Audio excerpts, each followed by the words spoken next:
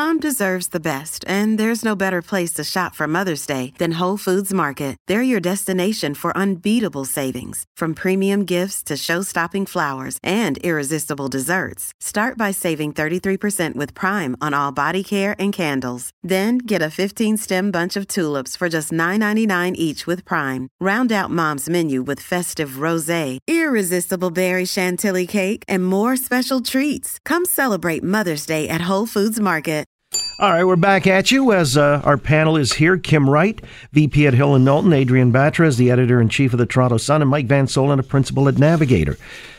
On the weekend, Chrystia Freeland took a break from, NAFTA renegotiations and came up to Montreal for a big session of female foreign affairs ministers and announced that Canada is going to create a new ambassador position dedicated to women, peace, and security.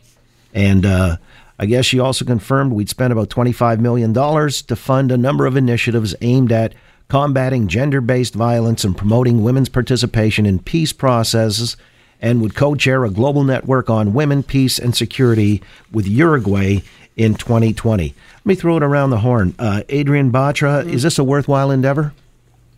I don't know. I just think it's hypocritical and more virtue signaling from this government.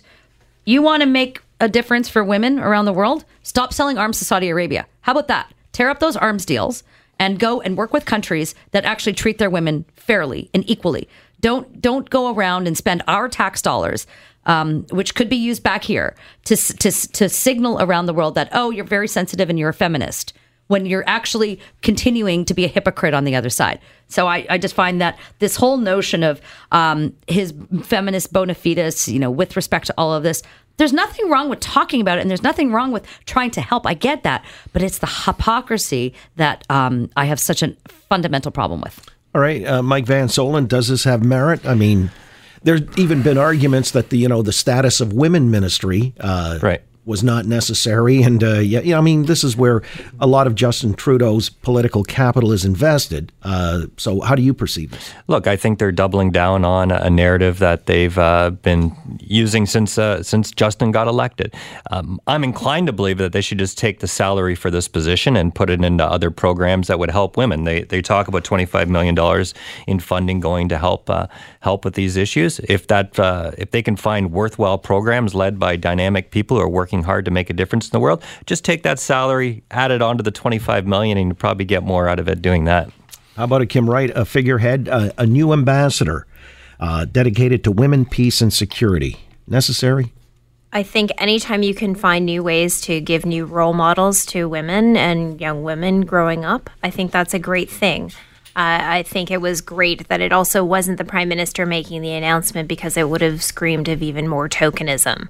I want to see more women in politics, in decision-making roles, around media tables, and I think anything we can do to help that and help it around the world, then we have that opportunity. So this is a practical initiative? You see this having practical consequences? I think it absolutely can have practical consequences if it isn't just the usual political window dressing. But even then, if it inspires somebody in a country to maybe get their act together, but also to be part of the decision-making, especially around peace initiatives, we need to have more women at the table in these discussions. All right. I'd be loath to criticize because, that's something that you just don't want to position yourself. But you'll get called all sorts of names if you're critical of it. Well, and that's one of the problems now. And you're not allowed to do that because you're a white guy. Well, and this is something that I wanted to dwell on here for a few moments, and we'll do that in a moment. The political weaponization of Me Too, for example, and what Judge Kavanaugh is facing, however you may perceive that story playing out, it's just become, the plot has thickened over the last 24 to 48 hours.